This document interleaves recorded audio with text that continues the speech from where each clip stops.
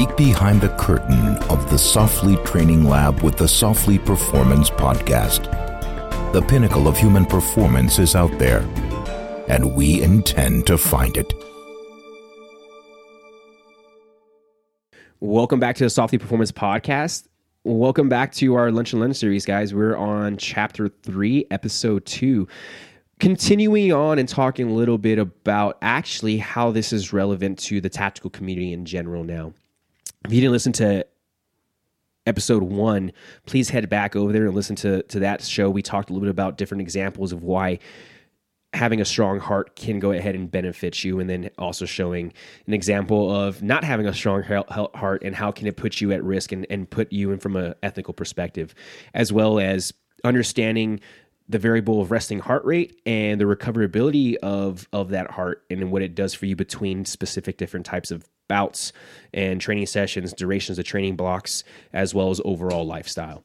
And then lastly, we got into a little bit of like the hammer home of like, why is this the base of the pyramid? Because it's very important. And again, like we said last show, we would hear a lot of individuals probably say it needs to be different. But from our experiences and what we've seen, the heart is the main driver to everything. The mind is only the observer. So leading into Episode 2 of Chapter 3, one thing that I really do enjoy about having these shows is that we're able to bring a lot of scientific research papers into this and kind of marry things up to kind of have some really hard facts and truths to allow for us to continue moving forward and stand on top of whatever theories it is that we've worked off of.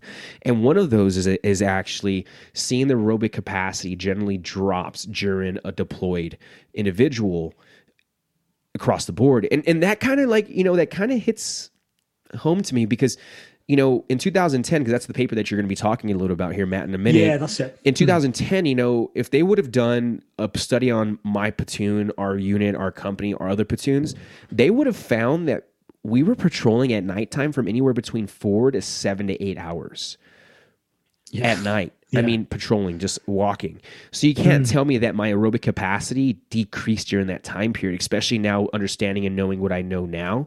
I was under a load for 6 to 7 hours, day pack or a ruck, patrolling full kit on, helmet and everything else. You can't tell me that my heart wasn't at some specific level that increased my aerobic capacity. So now, I understand that might be for me, but I would really like to dive in to talk a little bit about what it is that you saw from these deployed individuals who saw a decrease in aerobic capacity. Yeah, so I'll chuck a link to the paper in the show notes for this, and it like George was saying, it's fairly old now, 2010. So you kind of have to you have to sort of bear that in perspective. But essentially, what the researchers did is they followed 73 combat arms soldiers through like a 13-month deployment, I believe, in Iraq. And they they tested a few measures, sort of pre and post and things like that. But one of the things that kind of stuck out to me and to us when we were talking about this was that one of the biggest things that changed was aerobic performance. So their performance on like a fit, I think it was a 2-mile run, like their fitness test, it dropped quite significantly between pre and post.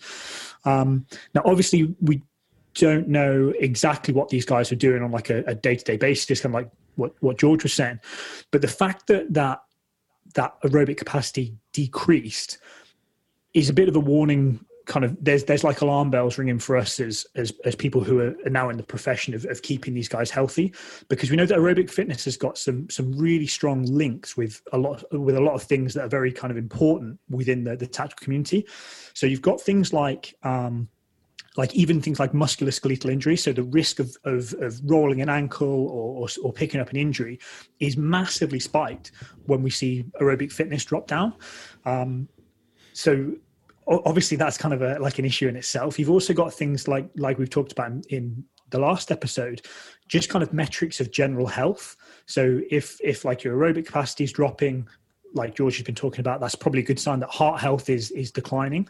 So by extension, then you can kind of think that probably certain risk factors for like chronic diseases are starting to come up. We know that cognitive performance, so your ability to sort of make decisions, and like problem solve, things like that start to get blunted. And they're kind of real concerns with with a population that literally lives and dies on making the right decision at the right time. Now, there's a couple of kind of caveats to this. So we know that this was 13 months. It was Iraq, so it was going to be hot by and large. So one of the kind of the theories behind why we see this is probably the urge when it's really, really hot out to go and do cardio, which is going to make you really, really hot and sweaty, probably isn't there. And also the workload, like George was saying, if you're patrolling for hours and hours every night, you're probably not going to want to get up the next morning and go run like a 5K or something. So we almost know going in that this is a risk that kind of coming off the back of a deployment, this could happen. So what we have to think about is, and this is where kind of the programming stuff links back in, is how do we prep these guys? How do we give these guys enough of an aerobic buffer? How do we improve their heart health enough when they go out the door that we're still kind of, the aerobic capacity is still elevated or heart health is still elevated enough where they're not at these kind of increased risks.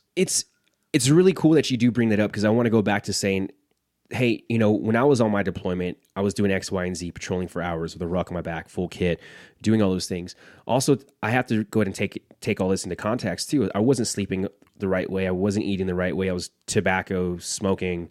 I was, taking in, pharmaceutical drugs to go ahead and keep me awake throughout different patrols. So now I can see, coming from that context, yeah, of course, my aerobic capacity or my heart health is going to decline due to the fact of the high stress that it's going to be in over and over and over again. So the way I like to kind of look at that, and we can kind of create this parallel or these cups across the board for everyone to understand is, let's go ahead and take two athletes. You have athlete B and athlete A. They know they both have the same 7-month deployment coming up. They know that they're going to have to be moving with a ruck on their back, patrolling through, the farmlands of Afghanistan. They're going to be living out of a ruck. They're going to be eating off the land. They're going to be eating MREs. They're probably not going to be sleeping much. They're going to be taking pharmaceutical drugs to go ahead and operate and do what they have to do. The list can go on. How do we train the athlete to go ahead and handle all of those things that they're potentially going to be doing anyways and still come out on the back end healthy? Because when you go ahead and look at those kinds of things, the military, they have us do a health assessment pre and post deployment. But do they really do a legit health assessment? Why are we not doing some kind of physical health assessment from, like you said, hey, let's go check what your heart health is, meaning let's go do a step test for 10 minutes, and let's see how long it takes for you to get your heart rate back below a certain number before you deploy. And now, when you get back from this deployment, let's go ahead and see how long it takes you to recover after doing that same exact 10-minute step test. Right? Mm-hmm. That right there gives us an indication of how well they recovered and how well they took to that deployment. Because now, let's say both athletes, athlete A and athlete B, both did the step test, and athlete A focused on a balanced training program of strength and endurance, concurrent training to get them ready for the deployment. The other athlete focused on pure strength work because he believed that carrying a ruck, he has to be as strong as possible, and that he's going to build his aerobic system on deployment. Well, now we go ahead and go into the step test, and I do 10 minutes. Athlete A does 10 minutes. Athlete B does 10 minutes. Athlete A took 2.5 minutes to get down below a heart rate of 120. The other athlete took 4 minutes to get below 120, and his heart rate throughout the whole time was at a 165. Athlete A, average heart rate was at a 150 the whole time. So right there gives you indication of how well each individual not only handles and manages stress, but how well do they recover from stress.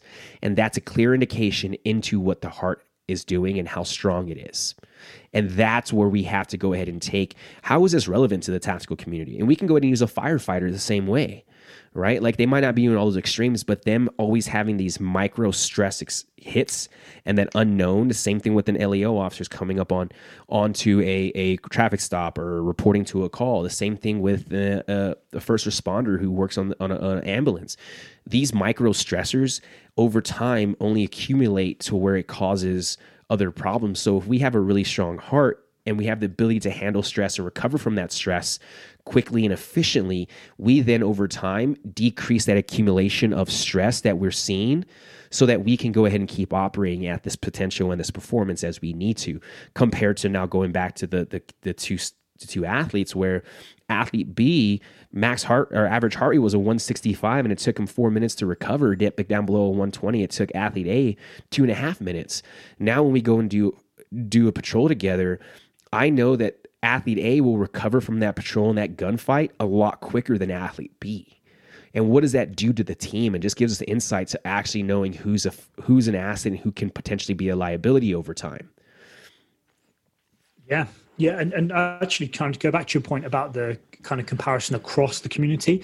So the military, you could almost argue for most people, I appreciate this is an oversimplification, but for most people, a tour, like a deployment, is going to be like 12, 18 months would be a long deployment. 7 months, 7 months. Even here. Yeah. So generally in the UK, we roll on 6 months. But kind of what I was getting at is that's 6 months where you perhaps can't do what you want. You're like, your kind of your daily tempo is kind of dictated to you a little bit more. So like we said, you perhaps don't have the time or the inclination to do extra training. But then as soon as you come back to your home unit, because the culture is to kind of prioritize like this, it's debatable whether we're prioritizing heart health or not. We can kind of chat about that in a second. But the culture is to kind of allow time for physical training and physical prep. However, in kind of like the law enforcement and fire and kind of the rescue services, there's not like those kind of periods of high activity and periods of off unless you're physically shifted to like a desk job. You're going to be on, in quotations, until you're either promoted to a point where you're like manning a desk and not going out on those shouts, or until you're moved or whatever. So the risk of the kind of the cumulative effect of aerobic capacity or heart health dropping, I think, is probably much, much higher in these. And again, we kind of talked about this idea of like career longevity. And we know that, again, I can kind of speak more from at home in the UK, in the military and across the tactical community, the kind of the average age is slowly creeping up as we're trying to like numbers are dwindling. So we're keeping people like a little bit longer. And obviously that's a really good thing because you have the benefit of experience. And kind of like we've talked about in other episodes, you want to have those people that have done the job like day after day after day, because they're going to be like great to kind of pass on the wisdom to the guys coming through. But the issue is that just like when we look at the civilian world, we know that like chronic disease risk and things like that creeps up as you get older. So what we have to kind of really make a kind of a conscious decision of, I think, is to view right across that spectrum, like we talked about in episode 1. So we're addressing the human first at the base of the pyramid, like the general heart health, because it reduces the risk of atherosclerosis, it reduces the risk of diabetes, all those kind of things, right the way through to the other end of the performance end of the spectrum, where we're saying that by having, kind of like George talked about in the last episode, if you've got an increased heart health, then theoretically your kind of your cognitive functioning is going to be higher, or your buffer before cognitive functioning starts to decline is going to be higher. So that looks like kind of making the right decision, in quotation, making the right decision or making the most appropriate decision in things like traffic stops when you've got very little information, there's like high risk, there's lots of uncertainty.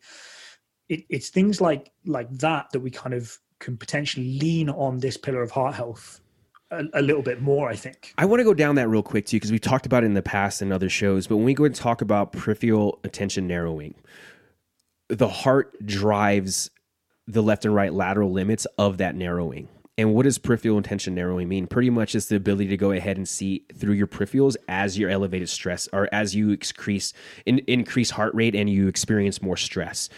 But as you get more exposed to specific stressors, that peripheral narrowing doesn't get so close together. It now starts to open up a little bit wider. So by having a strong heart and having the ability to go ahead and manage your heart in general in specific stressful situations, you've now, from a cognitive standpoint, you've now opened your peripherals to a wider base at a higher elevated stressor to allow for you to go ahead and do what you need to do in terms of reactions and responses in that situation. Now, if your heart health, we'll go ahead and go back to the athlete A and athlete B. If you're athlete B, in specific situations, if you haven't been exposed to it before, that peripheral narrowing is going to go really close, and you're only going to be able to see and pinpoint specific things compared to athlete A, who has a really strong heart, who can handle stress really well and can recover from previous experiences or situations to where they still have this wide range of peripheral narrowing to be aware and avoid injury risk. So when we go back to the idea of, you know, is it not just heart health? It's the idea of, honestly, stress. How well does your body handle and buffer stress? And how well does your body and your mind recover from that specific stress to allow for you to get back down to a baseline to allow for you to continue moving forward? And we understand, and I understand from legit experience, that baseline is going to be elevated slightly. But if I can go ahead and have that elevated baseline not be so dramatic compared to, you know, athlete B who has a dramatic baseline increase due to the new environment and stimulus. Well, what does that do to us over time period? Athlete B might burn out a little bit faster than I will. And the goal here is to avoid burnout. I'll tell you what, going to war and fighting isn't over and done with yet. It just repeats itself. So why are we talking about these things now? Is because I truly believe that we need to go ahead and put in, you know, ways to go ahead and improve heart health to manage and buffer stress when they get put into experiences as such, no matter who you are, from a military individual to a firefighter, EMT, LEO, across the board in any kind of tactical profession. You need to go ahead and have a strong heart to handle the rigors of your job. And at the end of the day, your heart isn't connected to your profession, it's connected to the human being. And this is the reason why we go back to the whole idea of, again, it's a human first, profession second. So moving on to this last part of this chapter of this episode, let's not get heart health confused with just doing endurance training, because we also know too much endurance training will go ahead and make you a liability. So it's finding a happy balance between the two. So Matt, can you please dive down a little bit of not confusing the two and kind of looking at it from that perspective, please? Yeah, so just kind of recognizing that your the health of your heart, if you like, goes a little bit deeper than just your heart rate, than just using heart rate as a metric. So we know, like, classically in this community, we rely quite heavily on endurance training. We know it's kind of cheap, it's logistically really easy. It's something that we've kind of we've pushed for a long time, and that's obviously got some real benefits. But I'm sure you can kind of, if you think back to your military days, George, you can picture someone who used to absolutely crush a mile and a half or a 10 miler, but probably wasn't the most healthy individual. Yeah. So that's kind of going back to us, like we've been banging on about the whole way through this Lunch and Learn series, is that all these separate chapters, all these separate pillars are so intertwined that we can't afford to kind of become blinkered or peripheral narrowed, if you like, where we only think of heart health as how much fizz, how much training you get in the week. We've also got to think about, like, what does that look like from a nutrition perspective? Like, what do we need to address nutritionally to kind of to keep that cardiovascular system healthy? And again, that's going to be something we'll get into on another episode. Things like sleep. So George kind of mentioned that from firsthand experience. We know that being chronically sleep deprived massively increases your risk of heart rate of heart attack and heart disease. Kind of yeah, absolutely. And same thing with kind of chronic stress, be that work related or kind of other, so financial and things like that. So it's this idea of just kind of, again, making sure that we're looking at across the spectrum of the pillars that make up this system, rather than just kind of addressing it as a kind of a twice weekly thrash in the gym being, okay, that box is ticked. Correct. And I think that's the whole point of that was, and I talked about this on a podcast we're going to be putting out later on. It's a 2-part, and it's called Training the Heart. I'm sorry, not Training the Heart Rate, but Training the Heart. And it goes back to that prime example of, you know, doing a 20-minute Metcon inside the gym with an elevated heart rate, or doing a 30, 40, 50, 60-minute workout at an elevated heart rate. Does that become endurance over time?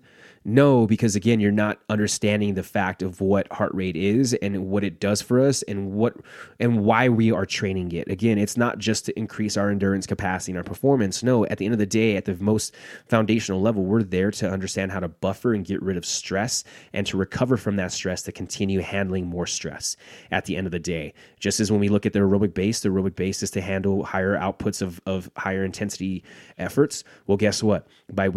As well as increasing the heart and strengthening the heart, we now then can buffer stress, get rid of it, recover from it, and then handle more of it at the end of the day. So guys, I had a blast with this episode. Again, we're not trying to get too technical with these things. We really just want to kind of really create some parallels and some same color cups across the board. Again, I know we've talked about this in previous episodes and chapters so far in this series of Lunch and Learn. You know, start being aware of these things. Start kind of looking at these things. I know we haven't talked yet about the practical application, which will be coming here shortly in the next episode. But, you know, start kind of looking at your resting heart rate. Look at kind of how you recover between sets. You know, and a prime example I can give you is, you know, go into a training session and, you know, you notice that your max heart rate, your highest elevated heart rate was a 165 for the day. You know, after that session, well, then let's go and see how long it took you to get down below a 120 or a 110 and mark that down and start tracking that every day for a session. And it gives you an insight of like how hard that session was and how hard your heart took to that session. It's the easiest way to do that. So again, guys, looking forward to the next episode. Talk to you soon.